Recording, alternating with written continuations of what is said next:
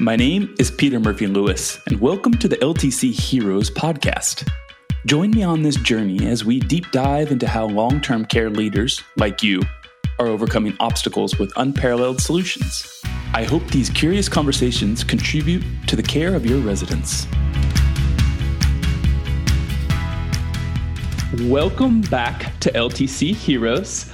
I'm very excited today to talk to Lola Rain. Lola Rain and I met over the internet through LinkedIn and email a couple weeks ago. And not only is she extremely knowledgeable about marketing and sales and helping facilities grow and be sustainable, she's also well connected. She's connected me to industry leaders that you will be hearing on this podcast quite soon. So before I welcome her in, I want to give you a small introduction about Lola. Lola Rain is a growth strategist with Senior Living Foresight. She helps organizations develop revenue goals and marketing strategies for achieving those goals. As a past winner of Leading Age California's Best Practice and Innovation Award, Lola is recognized for her innovative approaches. Lola, before we dive into our topic today, which is occupancy, census, and proving your profitability, I always like to start off the podcast with 3 simple questions. Are you ready to dive in? I am. Fantastic.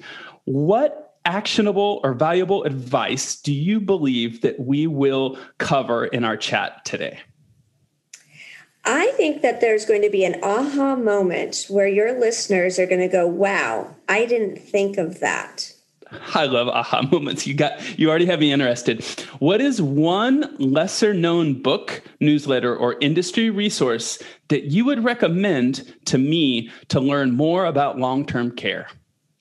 Well, I wouldn't say it's lesser known, but seniorlivingforesight.net, that is the company that I work with Steve Moran, and that is a great publication, online publication, for you to learn a lot about industry best practices, challenges, and lots of in-depth information about what's happening now in the industry. I support the recommendation because I've already watched your all's TV show and watched Steve Moran's interviews on LinkedIn. And I remember our first chat that you're also friends with Chip Conley. Is that right? Mm-hmm. Yep. So if you don't know who Chip Conley is, you all stop your car right now, stop your lawnmower, put your shovel down, and go Google Chip Conley's emotional equations. Okay, let's move on to our chat. But I just had to plug his book. I love it. All right, Lola, name one mentor or someone who's influenced you in the long-term care industry that is active or has been important in your life and the rest of us should follow. Jack Cumming is one of the advisors of Senior Living Foresight. He is a fantastic mentor to me. He has been in actuary for his entire career, and he currently is retired, lives in senior living in Southern California. So not only does he have some industry experience, but he has insider experience on what it's like to be an older adult living in a community. Great. We look forward to following. And we'll put notes and links to him if he's online so the rest of you all could follow. So let's jump into our topic, Lola. Today, we're going to talk about occupancy, census, and talk about specifically how facilities can help improve their occupancy. Why is this topic important? This has been one of the biggest topics for the last month, even prior, because of the pandemic and because the National Investment Center for Senior Housing has just released its report that shows we are at the lowest rate ever since they began keeping track of occupancy in 2005. And we've had huge drops quarter over quarter. And the downward trend actually began before the pandemic. The pandemic has definitely impacted the huge drops in occupancy, but this is of concern because everybody is looking at how are we going to rebuild occupancy. It's a stressor that is in everybody's plate right now who oversees sales and marketing in senior housing, and it's something that I am really passionate about, helping people find a solution by changing their attitude towards occupancy. I think that's the first step. What is the reason for the decline even before the COVID pandemic? So we've been talking about this internally at Senior Housing Foresight We've looked at everything from consumer trends. The boomers are aging and they want something different than their parents have traditionally wanted in senior housing. We've also been looking at other economic factors and just environmental factors. There is a huge distrust of senior housing that has come from the media. And this was even pre-pandemic as well. So every single time there was a bad story that came out of senior housing, it was throughout the media, but yet the media doesn't tell good stories about senior housing. So if there is a 1% chance of something horrible happening in a community, the media is all over it. But all of those other fantastic stories of lives saved and people being healthier and happier living in a community setting, the media has not highlighted that. So that has been a huge detractor for people wanting to live in senior housing. That I'm sure that rings true. All that negative news is wonderful clickbait to help people drive traffic to their websites, not so much the happy stories. Lola, on the personal side of things and professional side of things in your past, how did you get involved in the marketing and sales side of long-term care? So I started out my career in marketing in residential real estate and new construction about 2 decades ago. And about the time of the recession, 2008, I noticed a phenomenon that was happening in residential real estate. Every single time there was a transaction that involved an older adult who had lived in their home for 20, 30, or 40 years, there was a lot of tension and stress around closing that transaction. And the reason being is that the salesperson, the real estate agent who was handling the closing of the home sale, was very stressed about how that person was going to get all of their belongings out of the home in time for the closing. So imagine you have a house you've lived in 30 years, you have it just jam-packed with stuff. And now you have to move, and you most likely have to move because of a crisis. Perhaps a spouse has passed away, or you've had a decline in health, and now you're trying to figure out how to get your own belongings out of your home. The real estate agent wants to make sure you get them out in time, and the new home buyers are excited to move into their new home and don't want anything to detract from that happening. So this is what I observed over and over and over again when I was working in residential real estate. And I decided during the recession to go back to school to get a master's in management focused on aging services so that I can help people during that transition of their life. That's fascinating how you made the jump from real estate over to LTC and how you've brought those skill sets over. So let's move in a little bit into how you helped facilities improve their occupancy and coach up the sales team. Let's go back 2 years before the pandemic. What were you doing in 2018? And then we'll compare it to what you're helping facilities with in 2021. Okay. Well, one of my biggest initiatives has been to change the consumers' attitudes towards senior housing. And we've gotten rid of the F word, facilities. We've worked really hard at trying to eliminate that word out of our vernacular because people, when they hear the word facilities, they think of institutional living. They think of something less desirable. They think of senior housing or long-term care decades ago, that when it had a terrible reputation. So we've, first of all, worked really hard at eliminating that word facility and using the word community, because that is what long-term care and senior housing does, is it creates community. It creates an infrastructure for a village-like living, right? Regardless of what level in care you live in, you are getting a social structure as well as in most cases, a health structure, a wellness, healthy eating, healthy living. And that is hugely important to the work that I do. So the work that I've been doing prior to the pandemic is really focused on communicating the value that individuals get from living in congregated housing. And let's get into the actionable items. How do you help them do that? What is the game plan when you move away from the F word to the community? And then how do you break that down into when they talk to a visitor, when they talk to a prospect, how do they explain the value that they have to the prospect or to the resident, the future resident? Well, like with any company, it starts with your branding and your marketing messaging. And so you need to dive in and make sure that messaging resonates with the people who are interested in living in your community. So you're building market demand. You're going out there and you're building your brand. You're communicating to a broader audience. Here's the value of living at your community.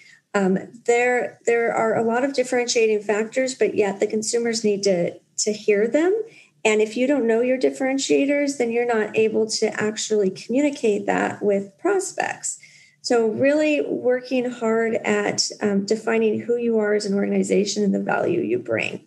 That is number one. How would a community, I got rid of the F word, how would a long-term care community be able to figure out those differentiating factors? And let's give an example, some that you've worked with. You don't have to say their name. And then let's focus on specific differentiating factors that are helpful, like critical, like that if you could design a community today, what would you like your differentiating factors to be? Because there's somebody out there listening, when you're going to give these examples, they're like, oh, that's our community. And we just spelled out what's the ideal scenario for them. One thing that makes a huge difference in your community are the people that work there. When we talk to frontline staff, they often say, my residents. That's their language. They take ownership. They believe they are there for the health and well-being of the individuals who live in your community. That level of commitment from your staff, from your frontline workers, is a huge differentiator. If you focus on that and highlight the quality of the people that work in your community, of being not just professional, anyone can say we have professionals living in our building, but really get into the essence of who those individuals are and highlight the authenticity. Tell the stories of the people who work there, why they work there, and what is important for them. They're going to be able to highlight the outcomes, the benefits of what the residents will experience living in your community. Well, can you give an example? If you are a residential community that doesn't have a full-time social media team, you don't have a camera crew, how could someone highlight their staff and bring out these authenticities? That's a great question. So when I was the director of digital media at Eschaton in Northern California, I oversaw 30 communities. And I did that for 5 years. Part of my job was to go out and find the stories and highlight them through all of our digital channels, including social media. If you don't have a staff to do this, the best way is to ask people to submit a story about themselves and a photo of themselves. So you could rotate through your staff. You could highlight a different staff member each month, just like you would in a normal newsletter. You get them to answer a couple of questions, some FAQs about themselves. And then you highlight them on your social channels. You say that this is one of our healthcare heroes. We've been hearing that over and over again during the pandemic, but a lot of senior living communities have not been highlighting their frontline staff, have not been telling the stories of these unique individuals who make life better for all of the older adults that live in the community. Let's say that you're a new administrator starting this month. Your staff is not your differentiator. You need to make some changes. Right now, it's hard to make changes. What would be the next 2 or 3 differentiators that you think would help? And how do we communicate those to our visitors that are thinking about coming to stay with us?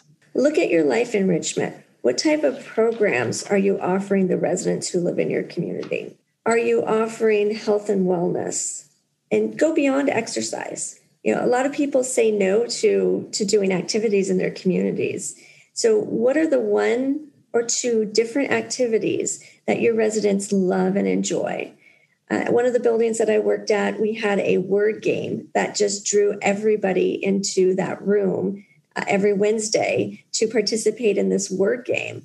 And people had fun and they laughed. And that was something that was a differentiator for that community because it brought people together to do something different, to actually maintain their brains, right? To use their brains in thinking about how to organize different words, similar to a Scrabble. But in this case, it also added that laughter, right? The connection that you have with other people, which is hugely important to the well-being of each of your residents. All right, let's do one more. What other differentiator? Let's say that I don't have the life enrichments mapped out yet. Let's say that I don't have my staff figured out 100%. I'm getting to know them.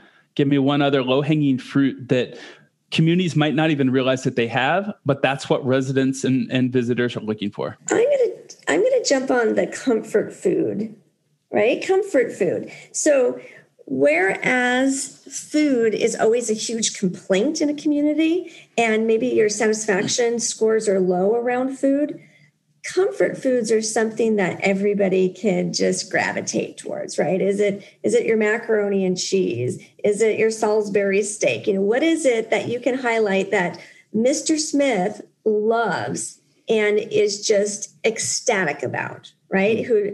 Your residents are huge cheerleaders for you. If you can get that testimonial out there and show that as proof of something that your residents, your new residents can really gravitate towards, find that thing that your dining staff or your chef, your cooks do fantastic, and focus on that.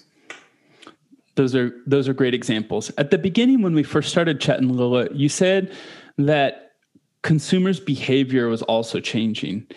How is that affecting occupancy, and what can a community do to, one, understand the changes, to embrace it, and three, take advantage of it to make sure that their occupancy is as full as the market and their roof allows?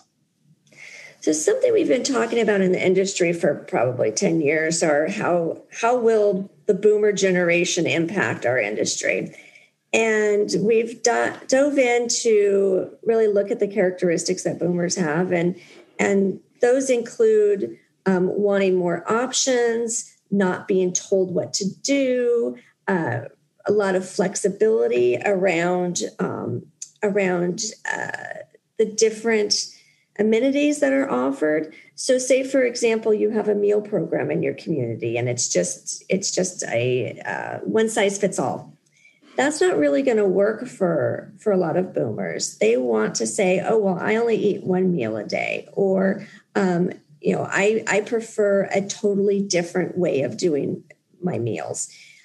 Think about how life has changed so much now with Postmates or Uber Eats, right? You can have anything you want delivered at any given moment. So somebody moving to your community, when you say you have to stick to this plan, they're going to say, well, I have other options. So why would I want to pay for something I'm not going to use? It's a totally different a la carte type attitude here. We have to look at how does that fit our business model? Are there other industries who've had to shift for similar reasons, and how have they remained relevant and successful? Nobody wants to end up being irrelevant anymore. And the industry is scared that consumers are just not going to want to live in senior housing anymore. So what do we do about it now before it's too late? The other thing you mentioned at the beginning that I would like to go into is the distrust, whether it be a joint effort or a jointly at fault, both media, social media, and also negligent facilities. But if you are a small mom and pop shop senior living place in the middle of Kansas, how can you what can you do to change the the perception and this distrust towards facilities? So one of the best things is to do community outreach. Your community has the knowledge, the expertise around aging and aging issues. How do you get involved with the greater community around your building and be that resource for them? How do you develop that trust with them? And a lot of programs are so easy. There's a lot of intergenerational programs out there, meaning let's bring kids into our community. Now, that's been super hard during the pandemic. So communities that have intergenerational programs had shifted to online, but it's still there. It's still available for the residents to participate in.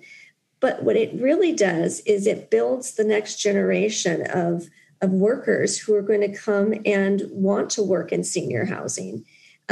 It opens up the children's eyes to that life can be good as you grow older. And then it allows their parents to understand this is a safe community for my child to go into or to be a part of.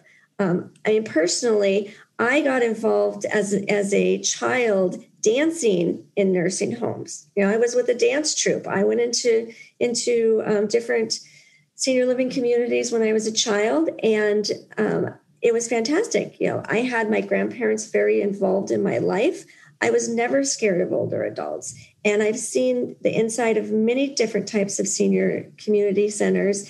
And that makes me an activist for the industry because I believe in what we do. If you've never set foot in one, you're scared of it. You don't know what's behind that door. All you know is what you've heard in the media. And so to change that perception, we have to invite people in. We have to give them reasons to come in our doors. And even if that is coming in digitally. I love that example. And your experience as a kid is similar to mine. I sang Christmas carols, and then other times of the year we would go through and visit senior citizens living in these communities. And then as an adult, when I helped my grandmother move into one and went and stayed with her and, put up all of her pictures, I didn't have that fear, but I do know people like, oh, that it seems scary. What's it like? Does it smell weird? Are the people, senile? And like, no, they were just like as friendly as I was when I went there when I was 7. So I'm glad you brought that up. Can you give some specifics or some specific examples? If right now there's an owner operator who says, I want to do that. I want to follow up on Lola's advice and do community outreach. How do I do it? Let's help that person brainstorm. What are some ideas that you can think of? What did you do when you were working in the past? And what have you seen other communities doing that you admire? So I've built fall prevention programs and brain fitness programs. I've pulled together groups of people in malls for brain fitness. I've done different classes for fall prevention where I've advertised on social media, in the newspaper, through email marketing and direct mail marketing, and pulled people in to come to these classes. And you can pick any topic, decluttering, cooking, healthy meals. It could be almost any topic, and develop an event around it, and really focus on bringing people to that event. Again, regardless if it's digital, if it's a Zoom webinar, get as many people to it as possible, because when they're exposed to your brand and what you're offering, they're going to build trust with you. Let's move back to, I think, what was my first or second question to you. I said, how could we help facilities in 2018 with occupancy? Let's fast forward 3 years. We're in 2021. Occupancy, as you said, is at the lowest it's been in a long, long time. What kind of plan could you help a community today improve their occupancy and improve that national average? So it comes down to resetting our attitudes towards occupancy. If you think about how many sales and marketing people you have per building, You have 100 apartments. You have 2 sales and marketing people to fill that community and keep it full. It's not just about those 2 people with the titles of sales and marketing. It's about every single person in your community. So step 1, let's refocus. Let's assess whose responsibility it is to fill your building and keep it full. It is the responsibility of every single person in that building. Every single person, from the person at the front desk who answers to the phone, to the people in dining services, to the people on the front line. If they all are committed to the quality of service they offer the older adults, the residents who live in their building, then they are committed to making sure that they are filling the building with people who need them most. When somebody comes in or calls a community because they want more information, they're not just a looky-loo. They're there for a reason. They've either already experienced a fall, or they've had a spouse pass away, or they're just scared to live alone. So they've reached out for a reason. So it's not just the sales and marketing's job to sell that building. As a person is getting a tour or they're meeting other staff members, every single staff member needs to understand what their role is. And it's not just about telling the staff members what their role is. It's about getting them to drink the Kool-Aid and believe that their job is to make everybody's life happy, healthier, and safer. That's absolutely the role of every single person in that building. That is really, really good. And I like kind of the holistic approach that everyone's involved. I had an experience about 2 months ago with, I called a dentist office for the very first time. Talk about a tangent here, Lola. And the customer service is just amazing. And the person was completely booked up. And she said, let me follow up. I said, I thought in my mind, this person will never follow up. She called me 20 minutes later and I was busy. And I said, can you talk to my wife? So I gave her my wife's phone. And my wife called me. She goes, Peter, have you ever talked to a nicer receptionist from a dental office? And she got us all signed up with my son as well and taken care of it. I said, no, but that person is on the marketing and sales team and she knows it because she's filling up the dental office. So that's a great example. What other steps, Lola, can a community consider to improve their occupancy? So alignment. So step 2 is to assess why your building is not full. So what happens is we like to find reasons. We like to blame things. So we may blame a person. We may blame the environment. Maybe it's not on a good corner. Maybe it doesn't show well from the street. Maybe it's the economic environment, the pandemic, for example, or it's simply misplaced expectations. So if we believe that the building should be full because we have great food, well, that's misplaced expectations. So when leadership and management and the sales team are misaligned, everyone is to blame because the real culprit is a shared expectation, right? Like, the reason that the building is not full is not one thing. It's multiple things.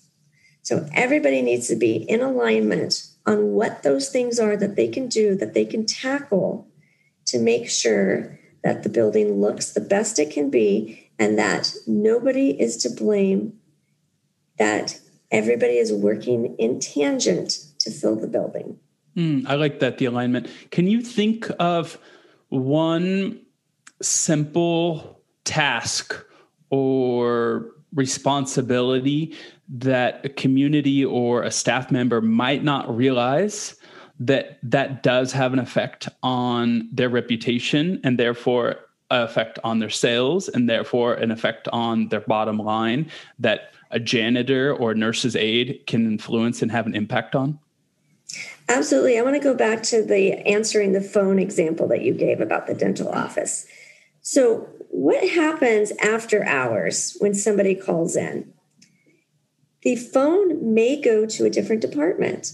So say it's a CCRC and it's all of a sudden the phone is transferred back to the skilled nursing and somebody picks up the phone and says, Unit C.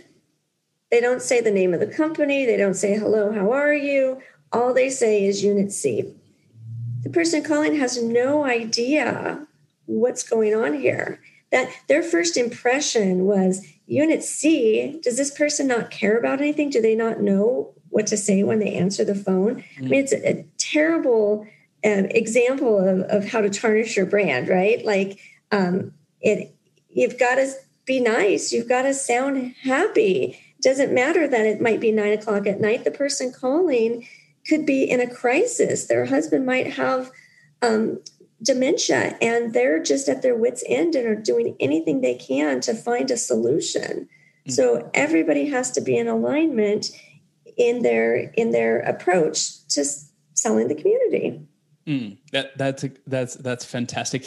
Another tangent, Lola, but about 2 weeks ago, my wife had to get a COVID test to travel to South America, and the security officer at the COVID testing was the friendliest human being that I've ever met. And when I was finished with her, I told her, I said, every COVID station should have such a friendly person like you. And she almost broke down in tears. And she, I mean, that is an amazing alignment of having your security officer. Now she has somebody talking on a podcast in long-term care about how great this COVID office was. Go ahead. Yeah, that's a great story, because that made you feel good, and then you made her feel good. So there's this symbiotic relationship, right? We're all humans in it together. We're all just trying to get through life and do what we need to do, and we want to enjoy ourselves no matter where we're at. So here your example, you're in line to get a COVID test, which in some cases can be a horrible experience, but luckily this was not a horrible experience. Yeah, similar to that of calling a community, right? Like it could be stressful. You don't know if your loved one is going to be sick or, was eaten poorly. And so when you call and you hear Unit C, instead of hearing that there's a human behind there and that human is taking care of your loved one, your mom or your grandmother, whoever it is, putting the authentic human voice to it makes a huge difference. Well, and I'd like to give another example too that's similar. So one company had a voicemail system that was like Autel or something like that. So if the answering machine was forwarded to a certain person's desk, the answering machine would say, "You've reached an Autel phone. The user's not available right now," or something like that. Again, this is something that could be controlled, but the blame all of a sudden is on the IT department. Why did the IT department allow this to happen? That's not where the blame should go. Somebody needed to do due diligence, call the phone number, see what happens, and then find a solution to fix it. It takes more than one person to fix a problem. Indeed. Any other steps to improve occupancy this year? Yes, so shifting your approach. So step 3 is acknowledge your aha moment and do something about it. My aha moment recently, I interviewed a few vice presidents of sales and marketing at different organizations around the U.S. And I asked the question, what tools do you need to help with occupancy challenges? Now, I expected to hear things like a better CRM, better brand ads, better social media, very tangible things is what I was looking to hear. And that's not what I heard. I heard people telling me I need to listen more to my staff. I need to ask people, how are you doing? I need to practice empathy. I need to understand the schedules that people need because their kids are being homeschooled. There's all of this soft touch that needs to happen right now because we are human beings and we do need to support one another. And that was a huge aha moment for me because I'm looking to see how can I support these organizations. And if I can support them with tools, fantastic. But what they need is something beyond that tangible tool. They need somebody to listen to them, understand them, and help them through a crisis or a really tough time. And now that you've had a couple days or a week or a couple weeks to reflect on that, how are you going to take that and how are you adjusting to that aha moment? So I'm really focused now on finding balance. So that's my step 4 in this process of resetting attitude towards occupancy is the balance. Where do we really find the balance in a person's job? And yes, it does come to having empathy and respect towards each individual and what their job is, and making sure that they have the tools that they need and the support, the emotional support that they need. But it also comes to balancing their workload and the expectations. So going back to alignment, making sure all expectations are in alignment. Also balancing, making sure that we are not putting too much focus on one person's responsibility to fill the building. And that's happening. I talked to a salesperson yesterday and who is overwhelmed. And pre-pandemic, she had 2 open apartments and now she has 16. And she thinks it's her responsibility to fill that as fast as possible.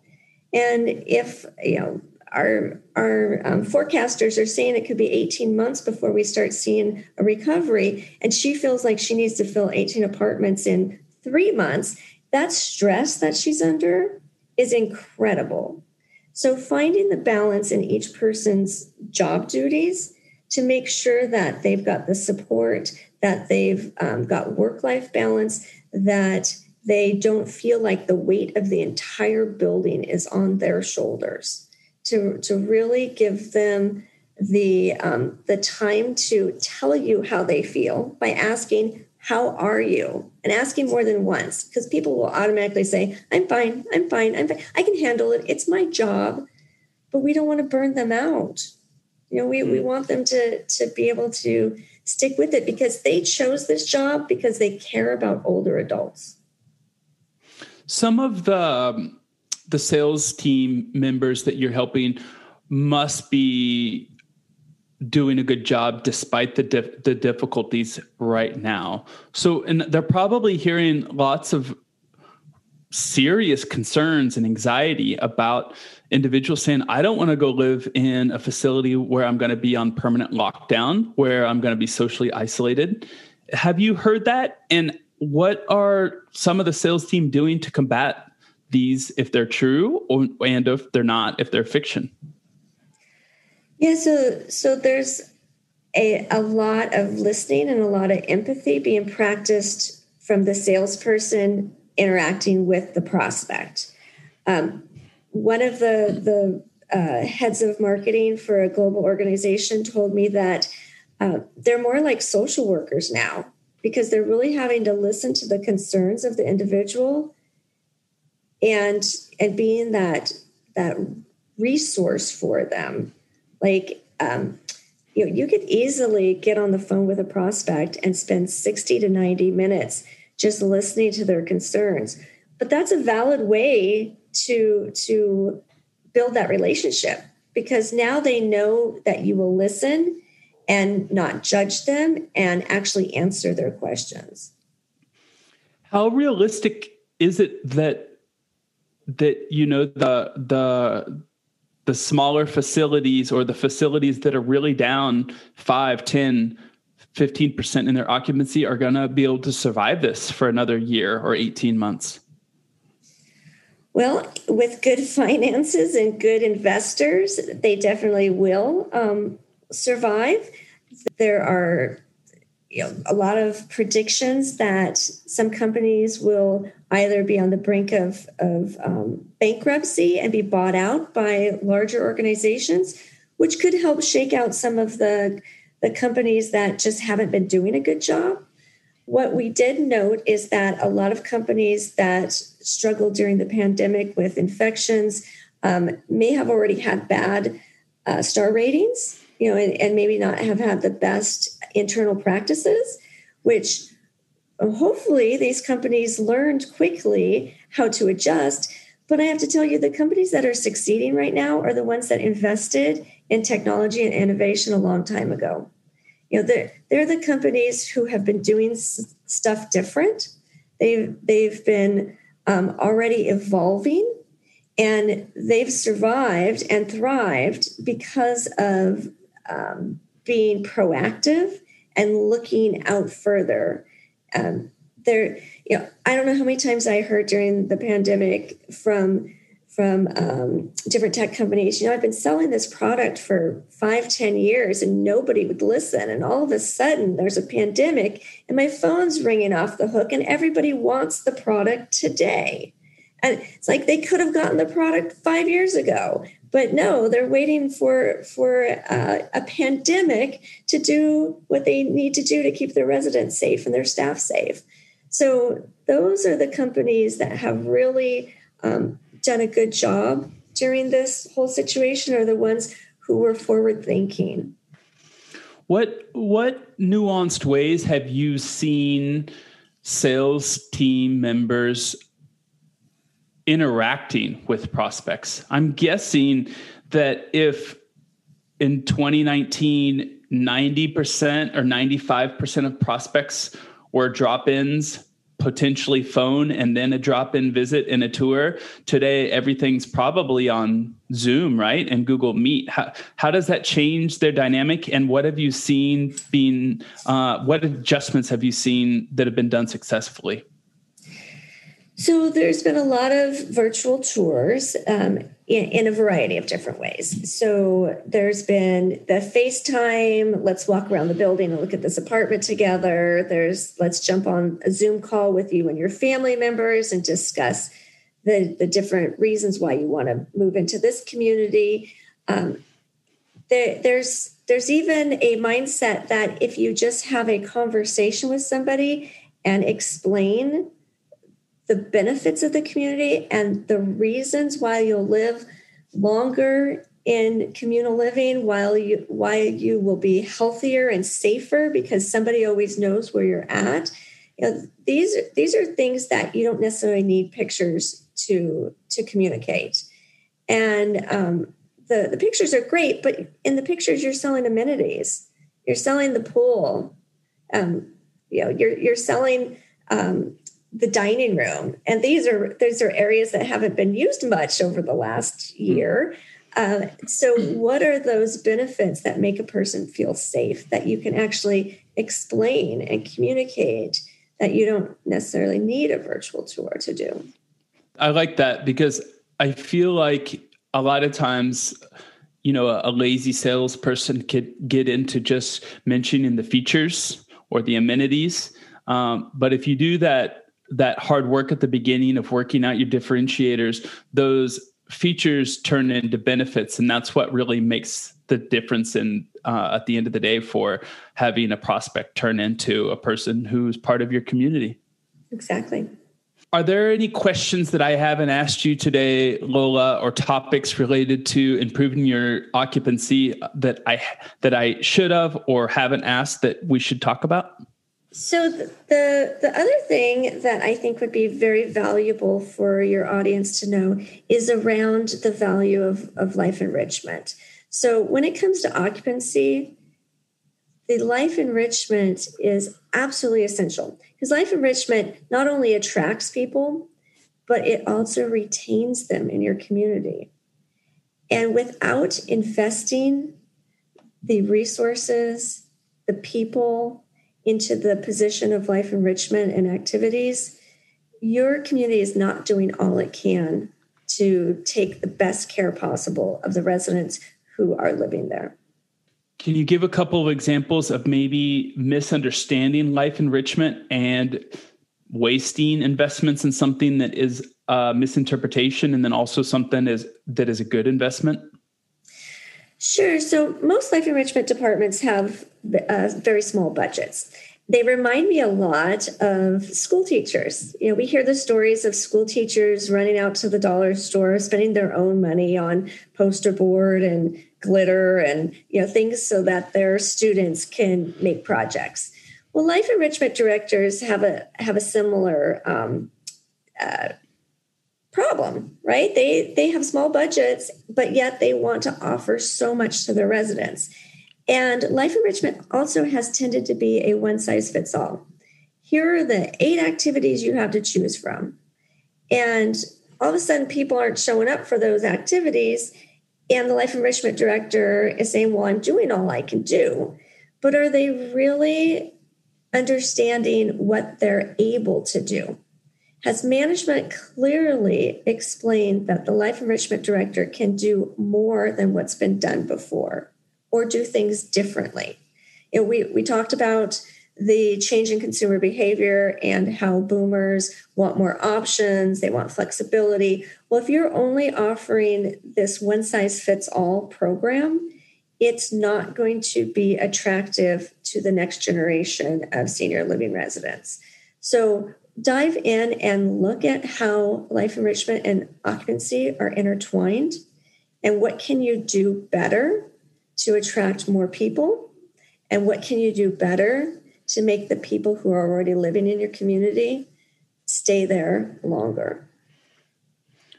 I like that. I'm glad you brought up this last point because a lot of times in any type of business development, you tend to think that the most important variable that's going to have an impact on your occupancy is probably going to be the most expensive. And you just gave an example of what might be the smallest budgetary item in a community center, but can have a really big impact, especially on retention, right? It might not acquire the first person, but when the first person plays with that word game that you mentioned, they fall in love and they said, I can't imagine being anywhere else. I'm here with friends. I'm here with caretakers. I'm here with smiles. And I'm here with someone who answers the phone and doesn't say Unit C. Exactly. You just tied that all up in a nice package with a bow. Well, Lola, thank you for joining today. And I always like to wrap up our chats here on LTC Heroes with two specific questions. And the first one is, if you were a younger version of yourself and getting ready to start in long-term care tomorrow, but with the knowledge that you have today, what advice would you give to yourself? I actually was lucky enough to think about this earlier. Thank you, Peter, for giving me this question ahead of time, because I really think that I should have been more aggressive. Now, I want to explain that because I was already very inquisitive. And being that I had 10 years of career experience under my belt when I moved to senior living, I did ask a lot of questions, but I wasn't aggressive at helping to find solutions. And that also comes down to those understanding what you can ask your managers for, right? If I could have asked my manager, hey, would you mind if I took a crack at building out a program for X, right? One of the things that I remember being very inquisitive about was, why are there no grief counseling or training on how to handle death in senior living? Staff members are not given a crash course until they actually experience it, right? There's nothing on your onboarding documents or your initial new employee training program that says, when somebody dies, here's who to turn to. Here's a resource for you. Here's 3 things to do first. You learn all of this on the job. And when I asked this question to one of the nurses at the company that I worked for, and I said, why don't we have any training or support around this? And she said, well, when I became a nurse, we didn't have a class on it. And we went out, the first time you experience death, you walk out of the room, you cry, and you get back to work. And while I really respect her and her generation, I do not think that that's the way it should be.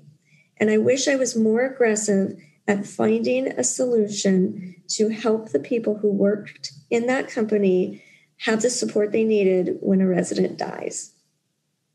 That's good. That's good advice. Lastly, some of the listeners today are going to love your plans for action for improving occupancy in their senior community living centers. Where can they find you online? Where can they reach out? Where can they see what you're sharing? How can they talk to you? So I'm on LinkedIn. Just search for Lola Rain. I'm the only Lola Rain on LinkedIn, so I'll be easy to find. And then also I encourage everybody to subscribe to seniorlivingforesight.net. When you subscribe, you'll get a daily email Monday through Friday that has a lot of great information, timely and relevant on what's happening in the industry today, and some best practices around challenges that companies and individuals are experiencing. Wonderful. We will include those in the show notes. And I subscribe to the newsletter and have seen some of the content you guys are putting out. It's very lovely. Thank you, Lola, for joining us on LTC Heroes, and we hope to have you back on the program. Thank you.